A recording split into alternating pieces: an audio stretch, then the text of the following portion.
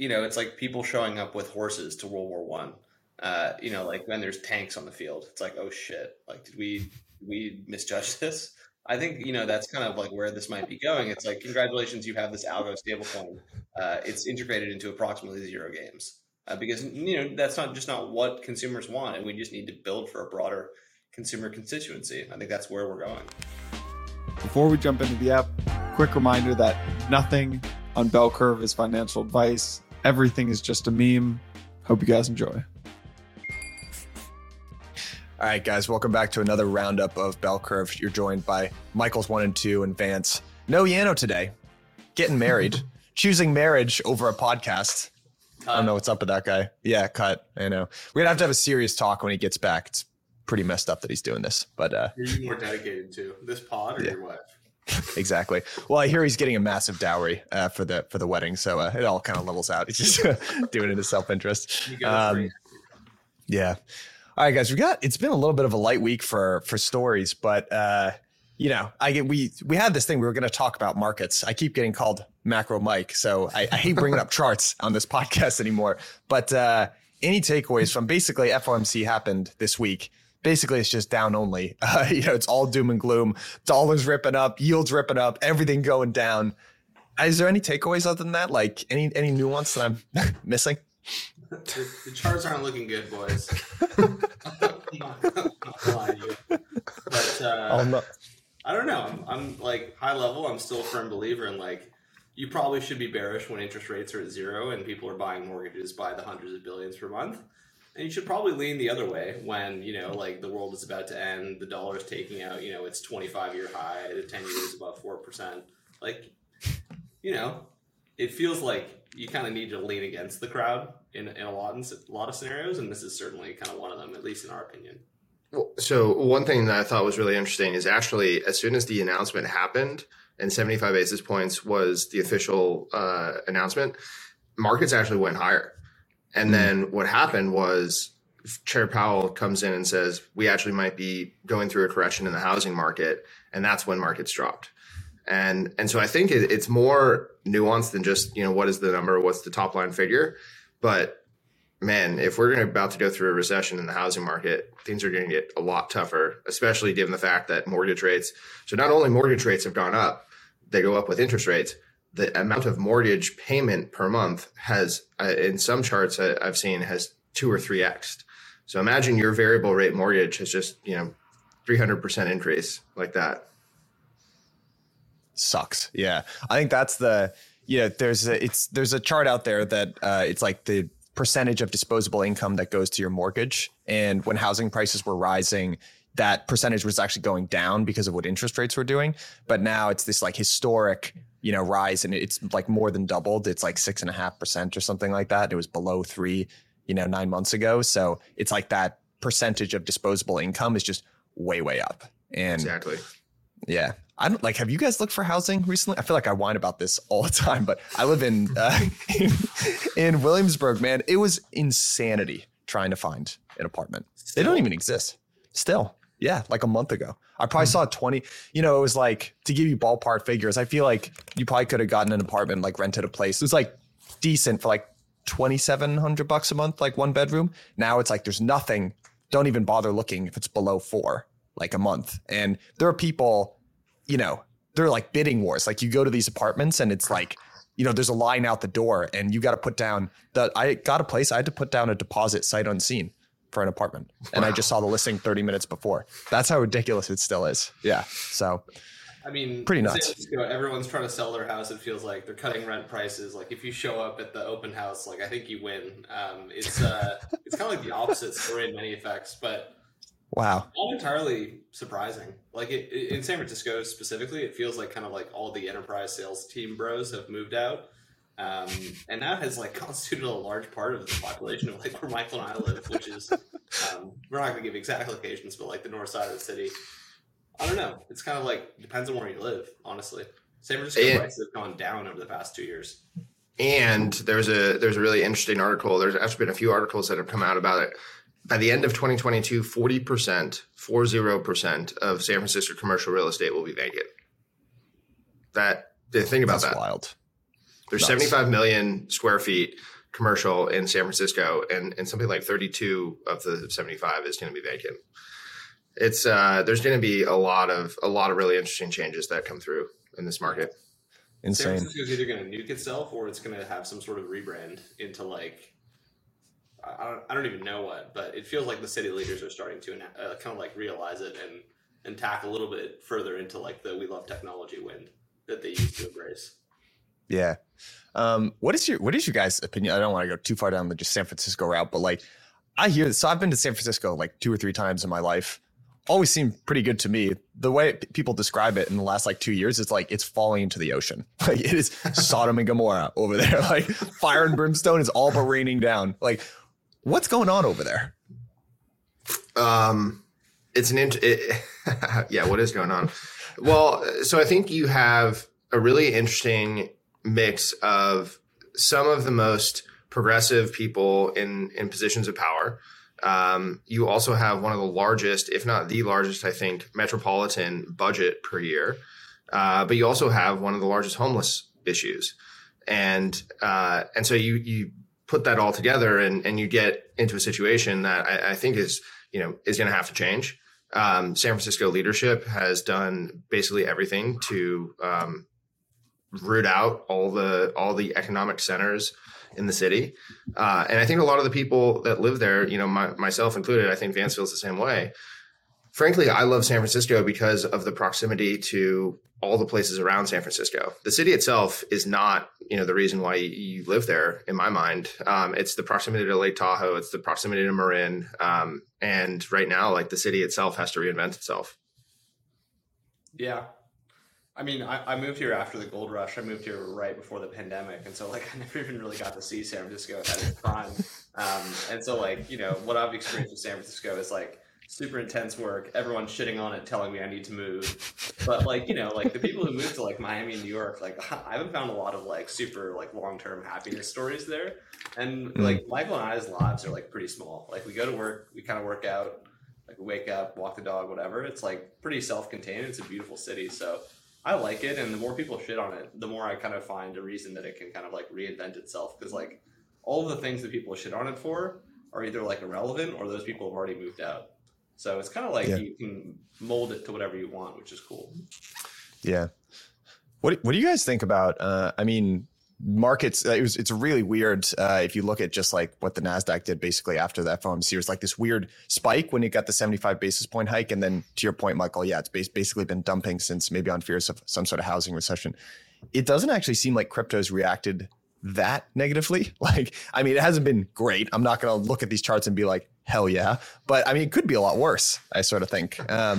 So I don't know if you guys have any opinion on that. And the other thing I'd love to get your thoughts on, Vance, we were kind of talking about, how at the tail end of a bull market, when everyone's kind of accepted the bears, there's like this last, people are kind of holding on to their bags in general. But very often, right, like anything with very few exceptions, right, like ETH kind of being one of them from the last cycle, most of these coins will basically never hit their all-time highs again. So I'd be curious to get your take on just overall state of the crypto market, and then maybe specifically like why that tends to be the case, like why some of the high flyers from past cycles, they never, kind of break through. Yeah, I mean, this is something that we've noticed with like people we talk to, junior people on our team that are kind of like, when the market comes back and like, like this, like degen, DeFi, or like, super like crazy NFT, PFP projects come back, and at sometimes you don't like have the heart to tell them that like, hey, like it's going to like not be the same and it's going to be way different. And that's almost like the point. In 2018, in the summer of 2018, like all of these people were basically saying that the ICO market would come back and then it would be interesting, and that would be kind of the thing that would push the market forward, just basically like a return of old behavior that was not sustainable. And for us, like that just doesn't feel likely. Where the market is going are towards things like games or to projects with utility or things like regulated DeFi, or at least like more institutionally oriented DeFi, things like we've talked about, like X Margin and Maple and things like that. Like those are the things that we think are going to be powerful. But as a result, like you have all these people holding on to these old concepts very like strongly, and they don't want to let them go. And I think that's kind of like the next phase of the bear market that we're going into, where people are just kind of like, all right, uncle, like, whatever, what we're doing isn't working. So like, we kind of need to throw all the cards in the air and like see what lands face up and then go after that. And I think like what I look for, like, what are the really compelling alternative visions for the future that like people can, push forward crypto towards. And I think like gaming and specifically like free to own and things that have like a low barrier to entry, those are the things which get us excited on the consumer side. And like one of these podcasts that we listen to with Gabe Layden, like the whole thing is he's calling out like Axie, the PFP mania, like all the games on the ETH1 as we know them. It's 60,000 daily active addresses. Like if we grow that 10x, it shouldn't be that hard. Like we can build something disproportionately valuable. We don't need to hold on to all these things that we kind of remember from the last bull market because frankly, like most of them won't come back. I mean, 10x, what about like 100 or 1,000x? 60,000 is nothing, right? I think one of the other things too is that, so totally agree with everything Van said. You kind of have what's going on in the markets right now is you can't sell when you've already sold everything. And I think at this point, we're kind of reaching that rock bottom place where, there aren't any more forced sellers. There aren't any more, liquidations that are happening that require people to get rid of their assets. You're starting to find in a lot of these assets, I think what you could consider to be deep value. And, you're now looking at it in terms of, what's this thing actually worth? And to go back to the other point that Van said, all these things are really going to have to change their narrative. Like there's going to have to be a new narrative that drives this stuff forward. And every single cycle in crypto, it's a new thing that pulls everything out.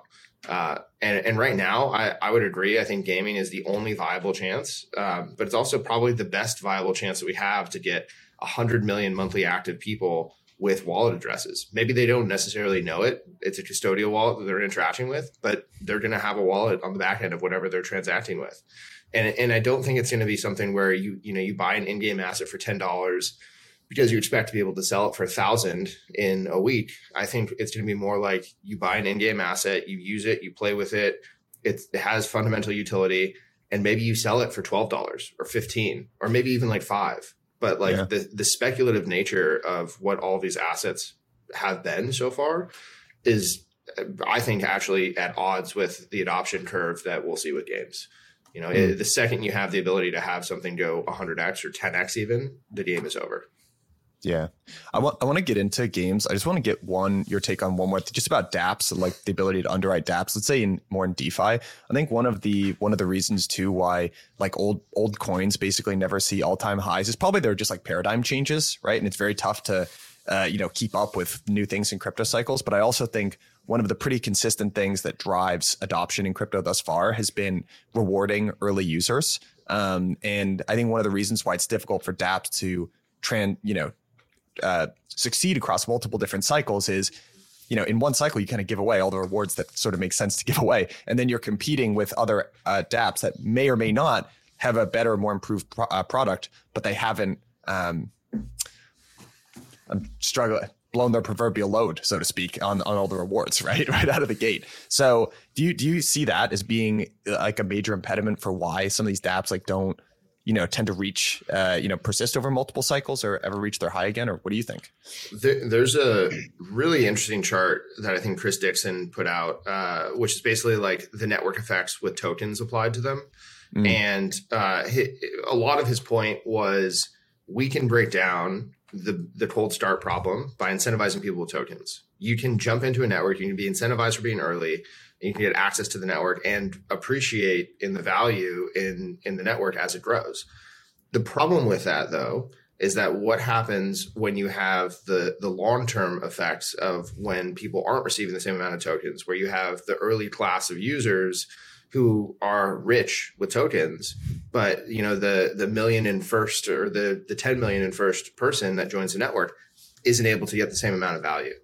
And that I think is, kind of where a lot of that model breaks down. And we have yet to see a good kind of use of tokens to be able to solve that problem. We haven't hit anything that has 10 million or even, really a million daily active users.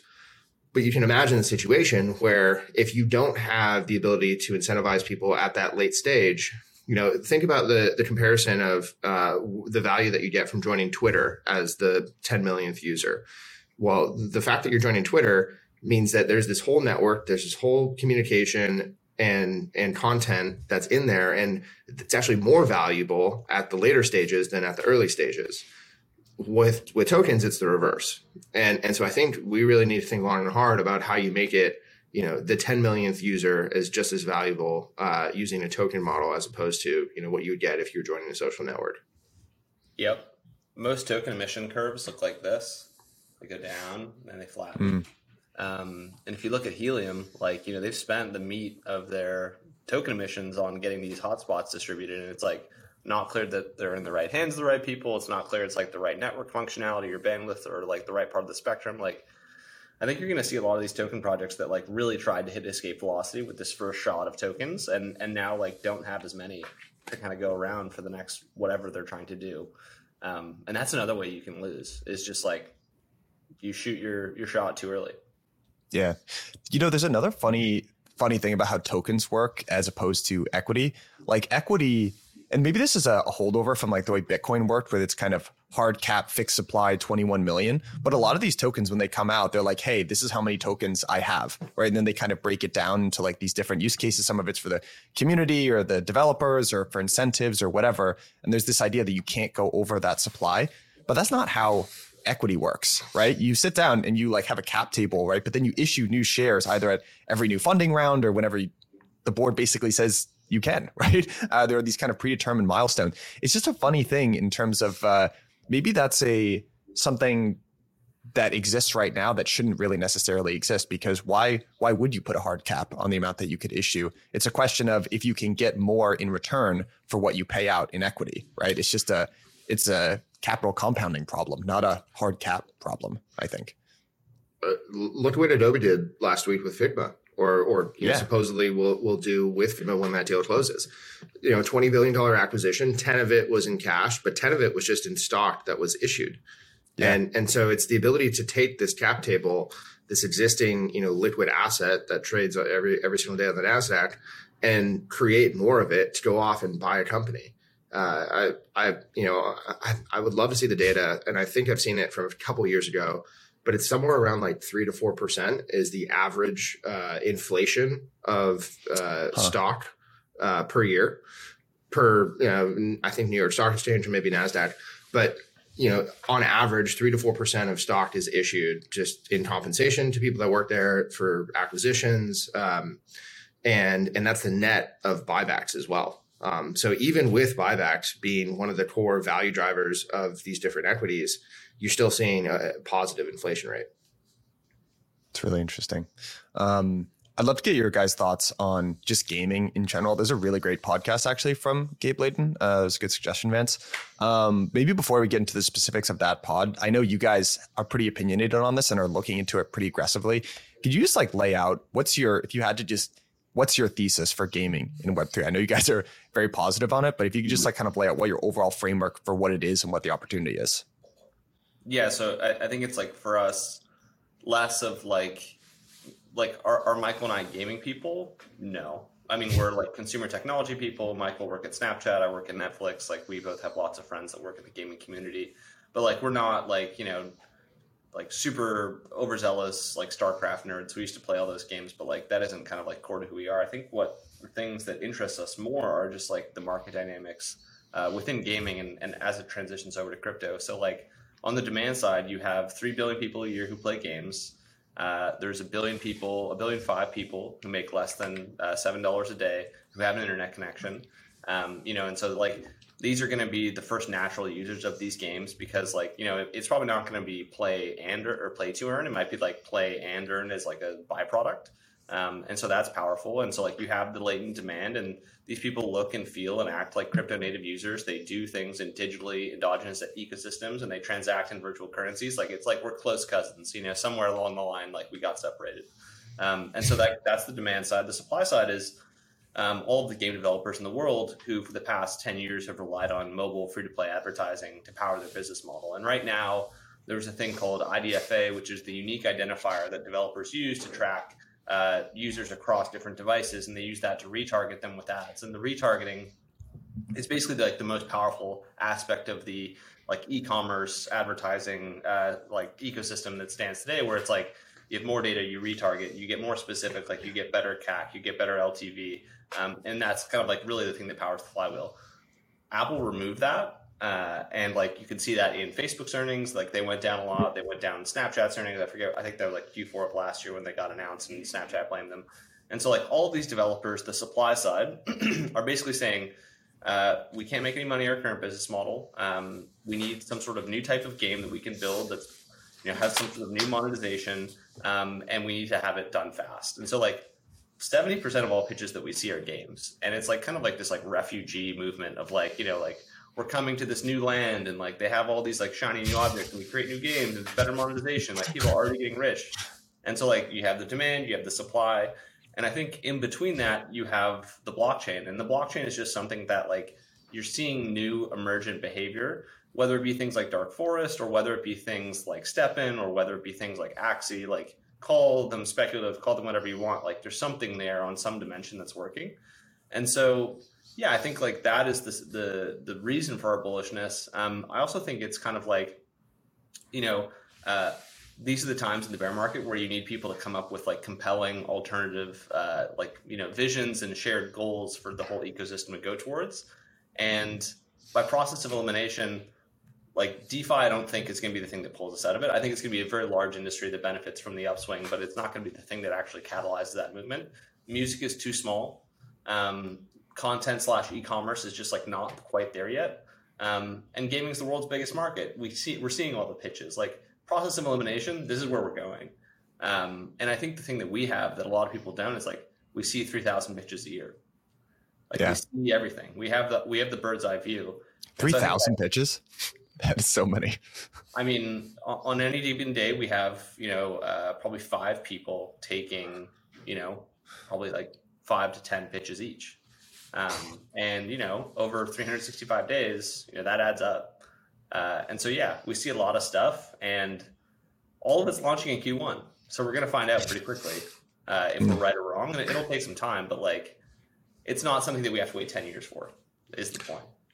Like, this is a viable vision of the future for 2023, 2024, which I think what people are looking for right now. And fully agree with all of that. The only things that I would add, just to hammer these points home, 3 billion monthly active users around the world, 200 million yearly revenue, which is larger than music, movies, and art combined. The entire industry of music, movies, and art. That's kind of the scale that we're talking about. Free to play represents about 100 of the 200. And the way that free to play monetizes is you have on average somewhere between like 1 and 4, 1 and 3% of your users who are actually buying things in game, and this is a lot of what the podcast talks about. But, free to play was this movement that basically everybody in the game world said, no way, never going to happen, not going to be a viable business, and completely changed the game industry forever. I think if you think about, 1 to 3% monetization, but you're spending all of that money. And the second that you as a player of this game spend that money in game, you're buying virtual currency, you're buying virtual assets, you're spending it. The second that you stop playing the game, the money's gone. It has literally left your wallet and gone to the developer, and that's it. If, on the other hand, you were ascribing value to something that had a secondary marketplace for it, you had the ability to recoup some of that value. Maybe, if the game gets successful, and you have something that's a more rare item, you can actually realize a profit on top of the money that you spend in game. Well, what do you think that monetization rate goes to? I mean, our guess is probably it goes up 10x. You're talking about like 10 to 30% of people actually monetizing in game if they have, a pretty solid understanding that they can recoup a lot of the value. And so, are these games going to be differentiated? Yeah, totally, eventually. But right now, they look and feel exactly like the games that we've been playing, for the last 10 years. The major difference is the business model behind them. And I think that's, where we're seeing a lot of this, aggregation of games ultimately get to in the next, call it 12 to 18 months.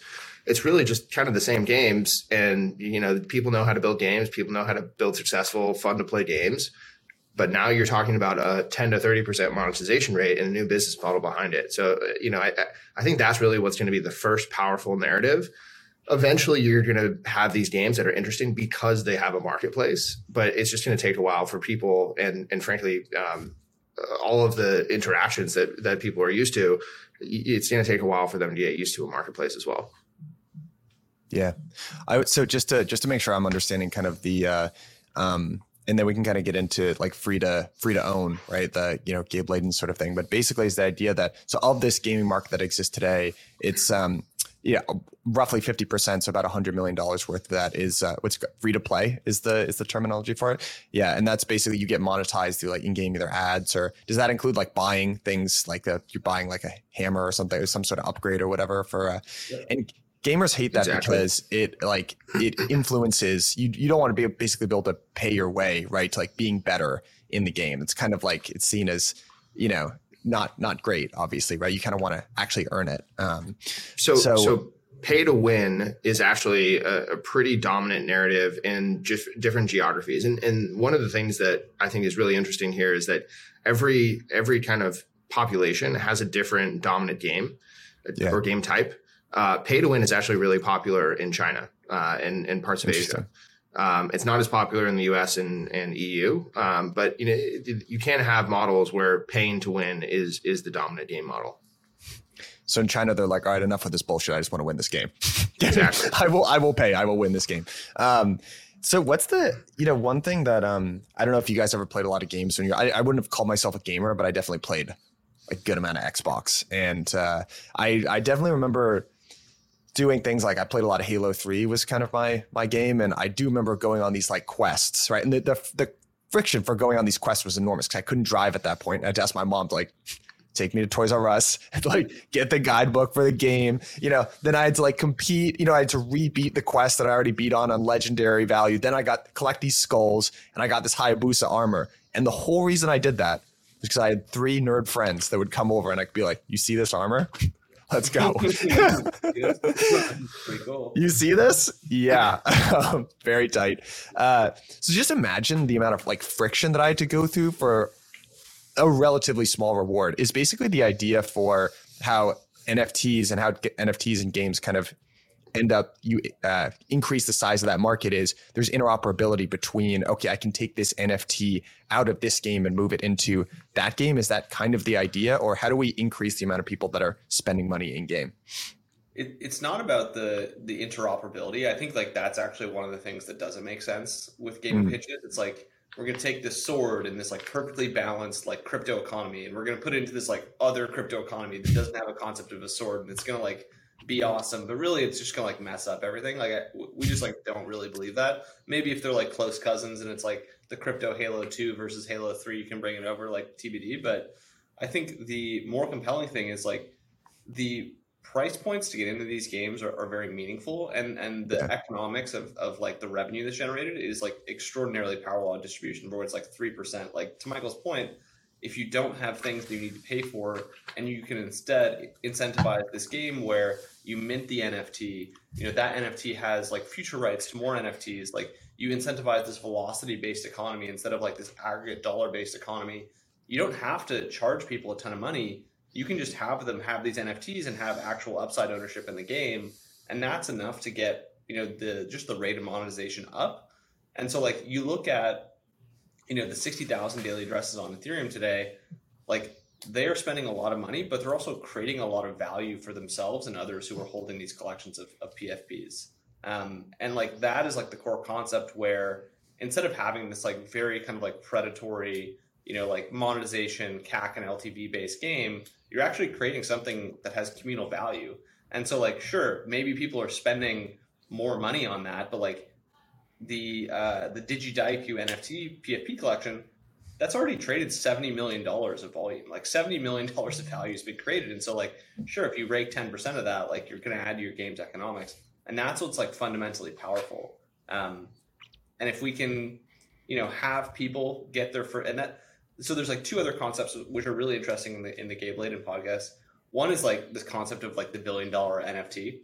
And like right now, if you look at Apple, the most expensive thing that you can buy on Apple is $100. Like he like blows that up. Like that model changes completely. Like it's hard to understate how important that is. And so like that's kind of like one big thing where, you know, like you just have like these new SKUs that you can create. Like you can have $1 billion NFT that's community owned and managed. Like all these different things are possible. But the second part is just like, there's only 60,000 daily addresses on ETH. Like, yeah, something special about what's happening on Ethereum and the concept of ETH as money, where like we've always thought about like how do you onboard someone into Web3? I'm just going to send you ETH. It's like, what do I do with that ETH? It's like, you just look at it. It's there. It's like, no, it's like, here's an NFT. It's in a game. Well, if it's going up, actually, it's pretty good.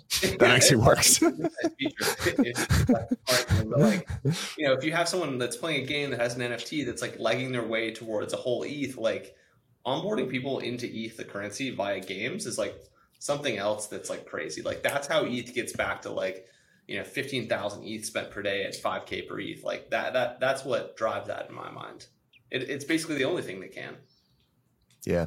To piggyback on that concept, it was actually a little bit of a light bulb for me listening to him describe maybe what almost the customer journey of how people might get into crypto and end up holding more ETH. Because I had always been thinking of it from the perspective of, you know, games and ETH kind of make sense because if you're a kid, again, going back to my days playing Halo, you know, if you did want to buy something online, like I'd like borrow my mom's credit card, it would be much easier, right? If you had a way to obfuscate that, right? I think kids would want to spend money on games, but it's like, how do you do that? Because they would have to buy ETH. So how would they do that? But honestly, getting an NFT and then having them acquire ETH that way actually seems like the much more intuitive, now that I see it, that's probably a more intuitive way to get people into the ecosystem.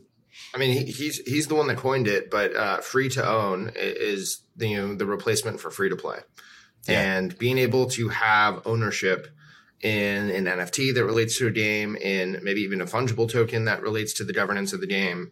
Like these aspects of ownership, I think there's a lot of value that you can ascribe to that. And one of the examples that he gave is, I think it was the Reddit NFTs that were given away for free. Imagine just like having an NFT and just the ability to say that it's in my wallet. I can prove that it's there, and maybe it's worth 5, 10, 15, $100. Who knows?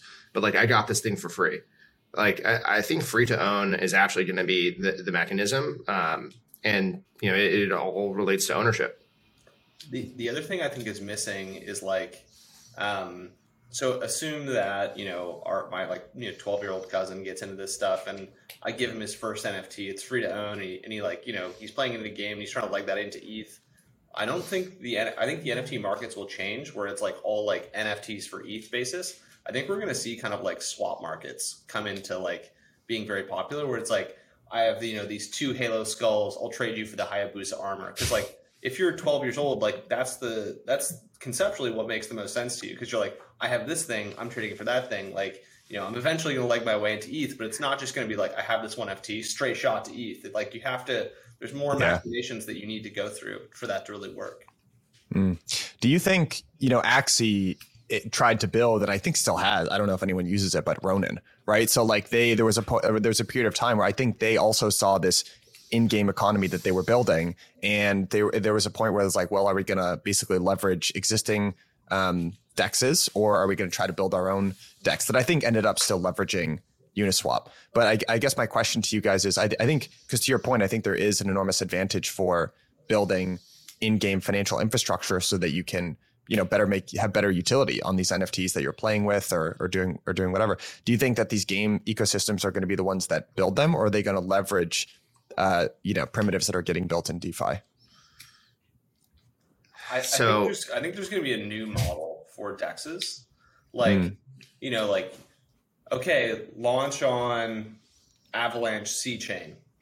All right, great. Is there a dex? Is there lending? Is there like bridging? Like, okay, there's none of those things. All right, shit, we got to go build them. Like, all right, I don't have blockchain devs. So where do I get them? Do I ask the Avalanche Foundation? Like, those are the conversations that we have with a lot of people, where it's like the last mile of like infrastructure is like the things they don't think about.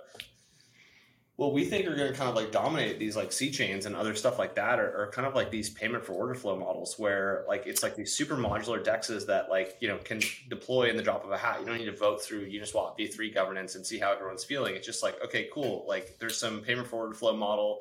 It's based on a Cosmos chain that can interoperate with anything. And the model we're describing is DFlow. It's just a Portco. Like obviously like we're biased.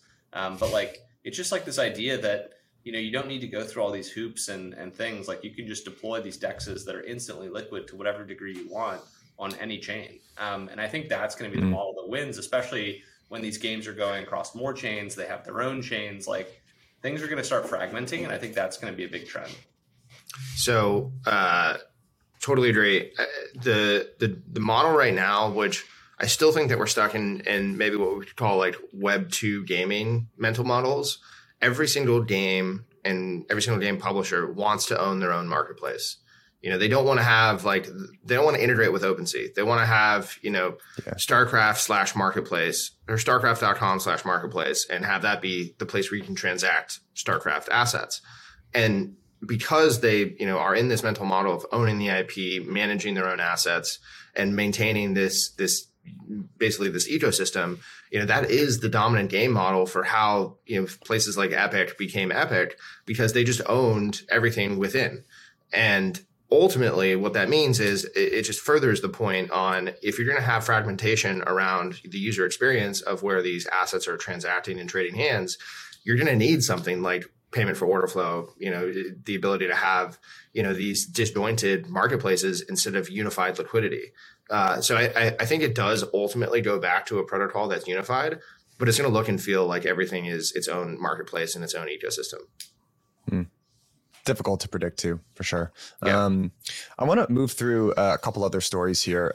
So there's a stablecoin bill that's, I guess, in draft right now that's definitely getting a lot of attention. I guess no one should really be that surprised about this after Terra blew up, and Liz Warren basically said this was going to happen. But I mean, the news just kind of came out this week. So give me 2 seconds. My notes are loading here. But all right. So basically, this is the background, which is, all right, so U.S. lawmakers are reportedly drafting a House stablecoin bill, and that would take place a 2-year ban on endogenously collateralized stablecoins, which, just read algo stablecoins. It also mandates a study on Terra-like tokens from the Treasury, and they're working in consultation with the Fed, the OCC, the FDIC, and the SEC. It's also, the draft is supposed to contain guidance on how even fiat-backed or fiat-pegged stables should be regulated. It would allow both banks and non-banks to issue the stables, but there's an increased layer of regulation. So for banks, would need approval from federal regulators like the OCC. If you're a non-bank issuer, which I guess that'd be like a circle, then you would have to work the legislation directs the Federal Reserve is responsible for establishing a process for making application decisions, and basically how that would work. I'm curious, I'll just kind of stop there, but I'm curious, what was your guys' take on this? I mean, there's a lot of bills that get proposed. Not all of them, not like 99% of them don't go anywhere, especially at a time where, there's like a pretty evenly split divide between the two parties in both the Senate and Congress. So like, I think that's like the first thing. Like, I've seen people saying that this is going into effect like at the end of the year. It's like, we're going to even see this gets a vote by the end of the year. I do think having some regulation on stablecoins probably makes sense. Like, if you are, one aspect of crypto that I think we should work to like actively reduce is like kind of like the nihilistic, like super speculative side of it. And it feels like some of like the worst actors in the space, for whatever reason, are building these like algo stablecoins. I think there is like a legitimate search for like a decentralized stablecoin, but like we probably should have some sort of guardrails around it. And that probably isn't like a super popular take, but whatever. Because I think that's like ultimately the road to like mass adoption, like getting a stable coin where like JP Morgan and Goldman and whoever else can interact with it. Like that just is going to onboard so much capital and bring so much value. And like, we're going to have to sacrifice some ends of the spectrum of like centralization, but like, I think it's ultimately worth it. Do I think this bill is like a good bill? No. Do I think this bill is going to stay in its current form? No.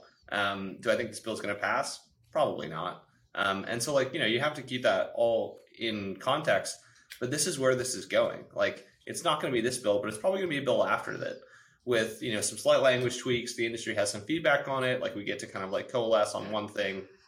Maybe it's not a ban, maybe it's like, like a moratorium on like, some aspects of it, but I don't know. I kind of like, I see the problems that it creates, like things like MakerDAO and like the CDPs that could potentially be illegal or like obviously not great. But a lot of the stable coins went to zero. And I think we kind of need to like collectively just be okay with a little bit of regulation to kind of push the industry meaningfully forward. The nihilism stuff is just not going to be enough to push it forward, frankly. Like, we just need a different look as an industry. That's just aggressively reasonable of you, Vance. Goddamn, it's a spicy takes, man. It's so reasonable. I feel like a spicy take to people who I generally talk to, who are like, non-developers in some random Eastern European country that are like trying to like, do interesting things and like push the limits. But ultimately, I don't think like those people are a very important part of the kind of like rebel alliance that we have going on. Like we're the good guys, I would say. But like, I don't think that's our core constituent set. Right. We only have 60,000 daily active addresses on NFT. Like, we should be broadening the tent, not trying to make it more strange and like more, exclusive. I feel like what we should be doing is just yelling at each other on Twitter. That feels like the productive thing to me. We already do that. We're doing that. It's not working. Yeah. I agree with you. I also think, I guess my initial take on this was, I agree that some amount of regulation is just going to happen, whether we like it or not. So we might as well make ourselves a part of the conversation. I view it as a little bit as well of kind of an own goal on the US if the bill passes in the way that it's currently looks like it's going to pass. Like, come on, at a point where, the dollar is at least being challenged, right? It's kind of a non-consensus view, but it looks like it's at the end of its unquestioned supremacy. You basically get this enormous gift just dumped right in your lap, which is an entirely new technology, financial infrastructure, and probably the next new big tech sector wants to adopt your thing for no additional cost. All you got to do is not take it out behind the barn and shoot it in the face. And they're like, back of the barn is nice this type of year, like might have to go back behind the barn. It's just. Well, I don't know if I necessarily agree with that.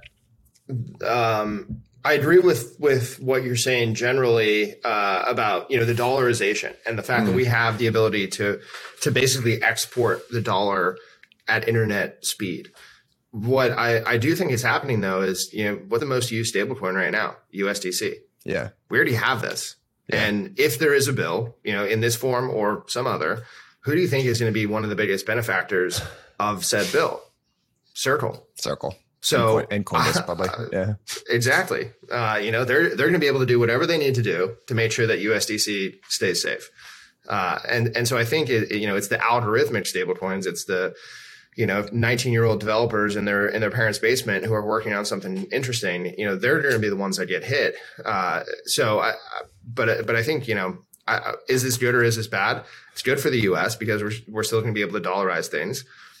It's probably good for consumers because they're not going to be able to, put money into something that's called literally a stable coin and should maintain stable value and see it go to zero the next week.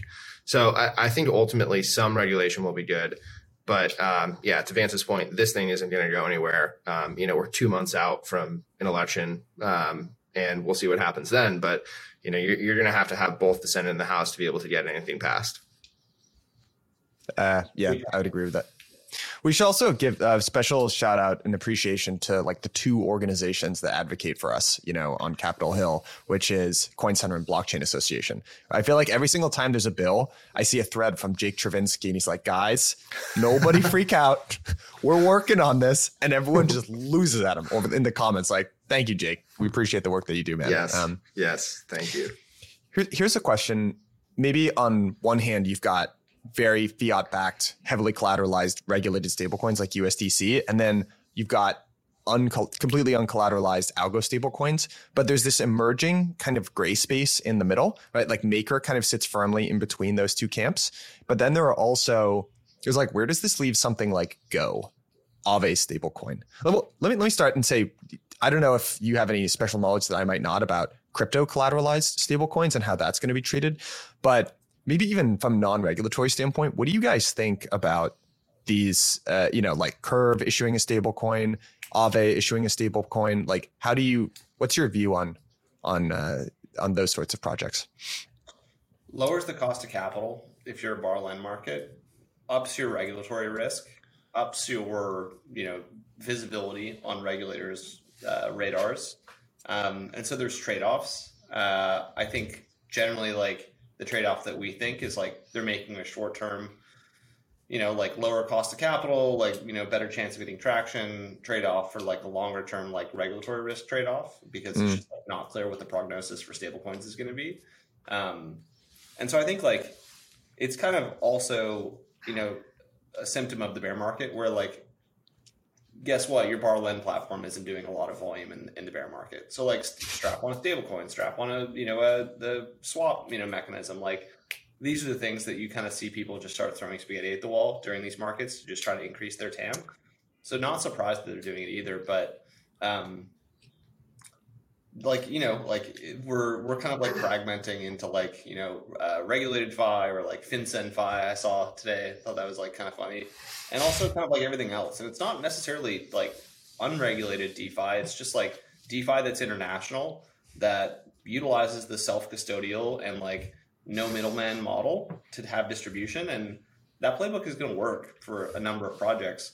It just probably won't be the largest outcome. Like if you want to create $1 trillion of value, you need to be welcomed into the regulatory apparatus and it can be on your own terms, but like that's how ETH in our opinion is going to be, like one of the larger assets. It's like, it's just, it's grandfathered in a number of ways into the current regulatory environment, and it's made the inroads and it's made the explanations and it's had the conversations with people about like, okay, there's not going to be an ETH stablecoin. It's like, this is the network. This is how it exists. Like here it is. And so, yeah, it's just going to be a bunch of different approaches. Yeah. I might have told the story on here. I can't remember, but our analysts are pretty excited about some of these projects like Go and the Curve stable. And there was a very smart guy, but maybe he's a little bit of a critic of crypto, listening in on the chat, and he DM'd me on the Twitter Spaces, and he was like, "Do you realize your analysts are just describing private banknotes?"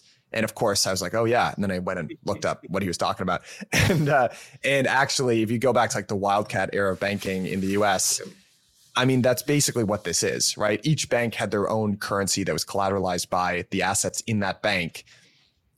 You could argue there was, everything was regulated on a very state by state basis at that period of time. So maybe that's why it didn't work, but it didn't really work. So I get a little nervous when we talk about every project issuing their own stable coin, and maybe there's some element of like empire building here too, which is like the core business isn't really working. I've got all these assets in the treasury, which by the way, I didn't convert to USDC before that bear market. Whoops. And now I got to do something with it.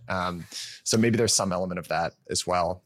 I mean, you get to king make if you have your own currency. Right. And that's what it comes down to. If everybody's transacting with something that you created, like that is a massive advantage. And, that's literally the advantage of the United States over every other country in the world right now. But, if you think about it, if you're trying to create your own, and it's Curve or it's Aave or it's any of these platforms, that becomes a huge advantage for your core business, but also just your brand, your recognition, everything. Yeah. I'm just not sure if this matters. If like, great, you issued a stable coin, your own stable coin. Now everyone's gaming. It's like, does this matter? Or are you kind of like, there's this like saying that like, sometimes you accidentally fight the last war instead of like the war that you're supposed to be fighting.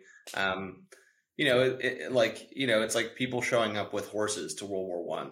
Like when there's tanks on the field, it's like, oh shit, like did we misjudge this? I think that's kind of like where this might be going. It's like, congratulations, you have this algo stablecoin. It's integrated into approximately 0 games because that's not what consumers want, and we just need to build for a broader consumer constituency. I think that's where we're going. It's not funny at all, but can you imagine being the side that shows up in horses and the other side is tanks? Like, not good at all. I've made a grave miscalculation. This is a very bad idea. And like, in the last war, the cavalry was the best regiment. And this one, it's like, oh, no. She in charge. Oh, God. Yeah. I mean, these things aren't funny, but it's like, that is what the bloodiest wars are, when there's like this big advancing in technology and one side gets it and the other one doesn't. So precisely. Yeah.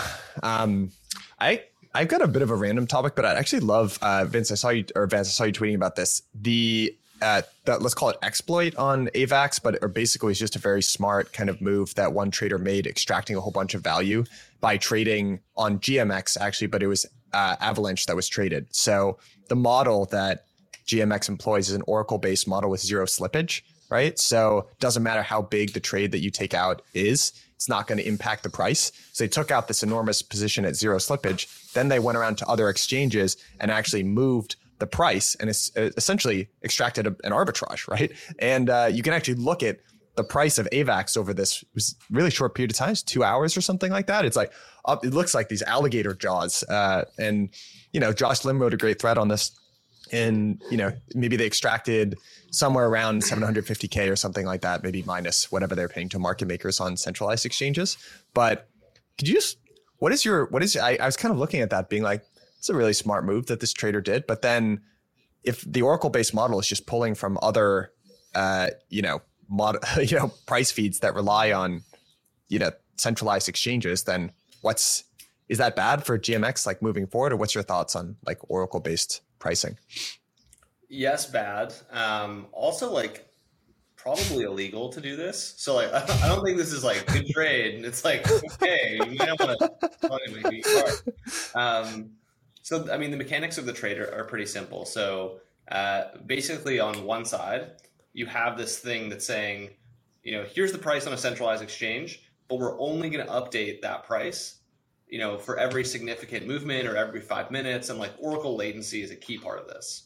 And Oracle's just like don't update very quickly. So like you get a stale price, you get an old price, whatever. On the other side, you have, markets and increasingly illiquid markets in the bear market where like, you basically take out a bunch of size on like I'll guarantee you this price leg. And then you like manipulate the Oracle on the other leg. And, there's a spread that you can capture where like, okay, I moved the price up, 10% on the centralized exchange and I got all of my fill on the one price that was quoted. And like, this isn't just something that happens with oracles, by the way. Like, this is something that also happens with market makers where like, if they don't know that you have like a shit ton of tokens or, if you're trying to buy a shit ton of tokens, like they'll quote you a price that, it looks like as if you were going to buy like only a little bit. But if you run them over, like that's when the market makers lose money. And so like the concept kind of applies not only in DeFi, it happens in centralized crypto as well. I think, Michael and I have both personally lived through this with synthetics back in the day, with like the Korean won exploit, with the maker exploit, which is basically identical to this AVAX exploit. And like the things that synthetics has done to prevent this is reduce the Oracle latency and quote wider spreads in times of higher volatility. And they basically solved this issue and they don't have a ton of toxic flow anymore. The larger risk of this is like everything is basically more liquid by a factor of like 3 to 5 at the moment than it was like 6 months ago. And so you can do this on like AVAX is like a top 30, 40 coin. Like, yeah. Like, can you do this with a top 20 coin? How real these prices in general? Like, that's kind of where my thinking goes. And so, yeah, it's a dangerous time to run like a GMX style project because your LPs are just going to get hit. And just elaborate exactly how are they the losers in this transaction? So, I mean, LPs are the counterparties to these trades, right? And so in the synthetics model, you're actually staking the native synthetics token. And, if somebody loses money, you make money as a staker and vice versa. The GMX model, I'm not as familiar with, but it has basically all of the similarities to the synthetics model. I'm not sure if it's collateralized by GMX or stables or by the underlying asset itself. Actually, it would have to be probably GMX or stables just because like AVAX doesn't exist on ETH. And so like, their LPs are getting hit one way or the other, whether it's collateralized with the token or stables or whatever. It just like is the Oracle model that's the core problem. And this doesn't just go away. I remember like Michael and I dealing with the synthetics and shit back in the day and just being like, we just wish they would stop. Maybe if we blacklist that address, they'll stop. And, they'll start a new address. They'll start a new pair. Like, it's just like, this whack-a-mole game that you play. So I think it's the Oracle model, but really what the Oracle model means is it's infinite slippage for zero cost. That's the issue. You have to have a slippage-based model where if you're transacting in size, you have some additional price impact. And when you have an Oracle-based model, it's not, you have to add that in after the fact, because inherently, if you have an Oracle model, you're just able to transact at whatever the price is. You can buy, sell at $3, and it's going to be $3, even if you're buying $10 worth or $1 million worth. But you have to have some slippage-based pricing. Yeah. Well, tough day for it's Jim. I mean, I don't know if you've heard anything from the GMX team. Do you think they're kind of looking at this being like, oh shit? Or, I mean, I haven't really heard much communication. This is when it gets like, I don't know what's going to happen to GMX, but like, I remember when this was happening to Synthetics, it was like the most concerning thing ever, because you can't stop the protocol. You can't blacklist addresses. It's like, oh, it's happening again. Oh no. Like, all right, shut that asset market down. Oh no, they're doing it somewhere else. Like, okay, shut that one down. And then like towards the end of it, I think like, remember the front running saga with Synthetics, Michael? Like, I think Kane eventually like reimbursed people with like SNX tokens or something. Like, it got to be very crazy, and it only stopped when we switched to a new model. So like, this is not something that just goes away. Concerning. Speaking of things that are concerning, that segue was better than the one tried last week. Never going to do that again. Got scarred by that. There was a hack at Wintermute. So Wintermute got hacked for $160 million. It was a brute force vulnerability in their vanity. It's a custom address. It is actually a vanity address, but Evgeny tweeted out, he's like, the reason they were doing this, using these addresses, was not for vanity. It wasn't to do something cool.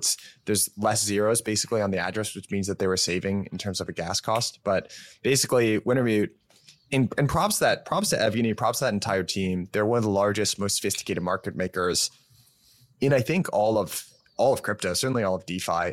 So really, really great team. Sucks to see that they had this exploit happen to them.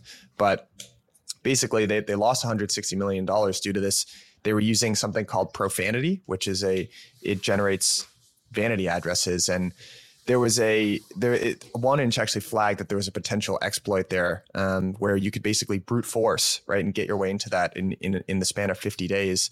And it seems like, there was just a human error, right, on their side, where they actually were aware of this vulnerability, but they thought that they had blocked it, but they didn't, and they ended up losing $160 million, some of which has found its way into a curve pool.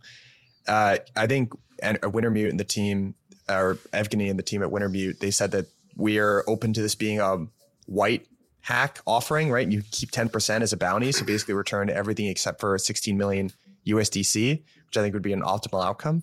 I'm not sure if there's really a takeaway here other than just it's kind of a mark of how immature things are if you have teams as sophisticated as Wintermute still suffering these hacks. So, and then they are completely solvent, and they're, it seems like there's absolutely no worries on that front. Maple's come out to support. They still are well capitalized. So it's not like these are any contagion concerns. It's more of just it sucks. Feel badly for them. Yeah. Sucks when people just like get hacked for a lot of money, and you wake up and you're like, should I just send them like a Telegram message being like sorry? It just sucks. Yeah, I mean, they're so sophisticated, but I think when it's like it always happens on the margins, right? Like, you're the most sophisticated firm and you have all the best security practices, but you're using this one tool to do this one specific thing that opens you up to this one specific vector, and like maybe there's a 0.01% chance that someone finds it, but like in crypto, that's actually like a 50% chance. And so, yeah, it just sucks, and hope they find the money back and, it finds their way to them. But yeah, it's also like the most seasoned Solidity hackers that are doing this. And so part of me wonders, like, how many really seasoned Solidity hackers do we not know of? Like some of it feels like very close to the industry, like an inside job almost. Not like from Wintermute, but like who knows how to write that level of like sophistication of Solidity code? Probably not that many people. Yeah, no differentiated takes on my end either, but it just really sucks. And I think that the one takeaway is just the need that we have for better security. And I don't know if this means, more custodial experiences, more Fireblocks type experiences where it's sort of a hybrid, but you just can't have this much money sitting around, in these ecosystems without the level of security that you would expect to be able to protect it. Yeah. Have you guys ever heard of a firm called Knight Capital? Yes. Yeah. Peace. Knight Capital's one of the craziest, and my just heart goes out to I don't know if these were like good people. They were a large, very well established, super well capitalized, very sophisticated, basically a high frequency trading firm back in 2012. And they essentially vanished in the span of one day. They had this algorithm that was running. Something was wrong with it, and they vaporized over $400 million worth of capital basically in the span of hours. It was like $10 million per minute, and they figured it out, but it was too late, and the firm went bankrupt. I mean, like, can you imagine that? Just one day. Brutal. Yeah. Not that that's going to happen but even 160 million is like, dude, that's not a small amount of money. No. And to have your algo misfire and like you lose $500 million, that's like obviously not good either. There's down bad. Down so bad. One of the things that we used to do at Dropbox when I was there was you go code golfing, which is what small change could wreak the most possible havoc in the entire ecosystem. And you would go off and you'd literally find these bugs and you'd mark them and all this other stuff. But literally one of the bugs, the ultimate winner of whoever won golfing found out that there was a plus sign or there was a greater than. And if you changed it to a less than, it would say basically delete all data within Dropbox prior to this date as opposed to after this date. These types of things exist in very, very sophisticated organizations, and literally one character change from a greater than to a less than would be, the end of, at this point, a multi-billion-dollar company. There's another story like that. There's a book that was written about Jim Simons, the founder at, I'm blanking on the name. It's like the most successful hedge fund. Yeah, Rentec. And they started off basically, it was really long, really interesting. I mean, first of all, this guy he's basically a mathematical genius, like very well regarded in the math community. And he took a very long, slow start to basically the approach that they would end up doing. And they brought over, they basically had their algos perfected for like commodities. That's what they started with. And they were trying to crack equities. And that was a really, really difficult problem for them. And they brought over this guy from IBM, who's the crazy kind of right-wing guy who's like the biggest donor. Yeah. You know him? I know who you're talking about. I'm going to blank on his name. But apparently this guy is wickedly smart. And they're developing this model. And for like years, they like couldn't crack it. Everyone's like, Jim, buddy, it's just not possible with equities. You got to give up on this. And then this guy's going through the lines of code. Apparently it was just one letter in the line of code. That was the mistake. It was just a typo for like why the whole model wasn't working. And then they basically fixed it and turned on the greatest money-making, algorithm of all time. So just these crazy, like sliding glass door moments in history, could have gone so differently. Who knows? I got one more. This isn't really a bit of news, but I wanted to get your guys' take on this. I dropped it in the chat. I'm not sure if you guys had a chance to read it, but Vitalik published something basically on how DAOs should be governed and principles for DAO governance, which I thought was interesting. And it kind of ties actually back into what we were talking about with stablecoins. But basically, he was writing, to paraphrase what he was writing this blog post in response to another blog post that was written that DAOs should basically borrow lessons from corporate governance in terms of running DAOs. That was what he was kind of writing this in response to. And he made the distinction that DAO governance is better in 3 different types of situations. So convex versus concave decision making, the decentralization for censorship resistance, and decentralization as credible fairness. So to summarize, convex decision is basically a situation where it's kind of binary. Like you'd rather go in and flip a coin, and whichever coin flip ends up being the better thing. So military strategy, right? You can either do a guerrilla pincer attack, or you can kind of go full force. And that's better committing to one of those 2 things than like trying to split the difference and do both, because then you'll lose. a concave decision is something where you almost do want to split the difference. So a judicial decision. So say you, Michael, are accused of a crime that this Michael committed, but you go to a court, right? And it's like life in prison. Would you want to split the difference and say, hey, 50-50, I'll just take a 50% shot of that? Or would you split the difference and do something more fair? So that's convex versus concave decision. He makes the argument concave decisions better for DAOs. And then there's the other two are like basically credible neutrality or credible fairness, and then also censorship resistance. So a company doesn't have to be censorship resistant in the same way that like a base layer institution, kind of like money does. And then also same thing for like a sovereign organization versus a corporate organization, where in a corporate organization, efficiency is really what you want. We're trying to generate a return on capital. Sovereigns have kind of a different thing. They have to run the country in a way that seems fair to everyone. Otherwise, people won't buy into the system. I don't know. I guess it really does depend on what your definition of a DAO ultimately is. I've never just asked you guys that. Like, how do you guys think about DAOs in general? How are they different from companies? How should they behave similarly to companies? Like, what's the value proposition of what these things are in your mind?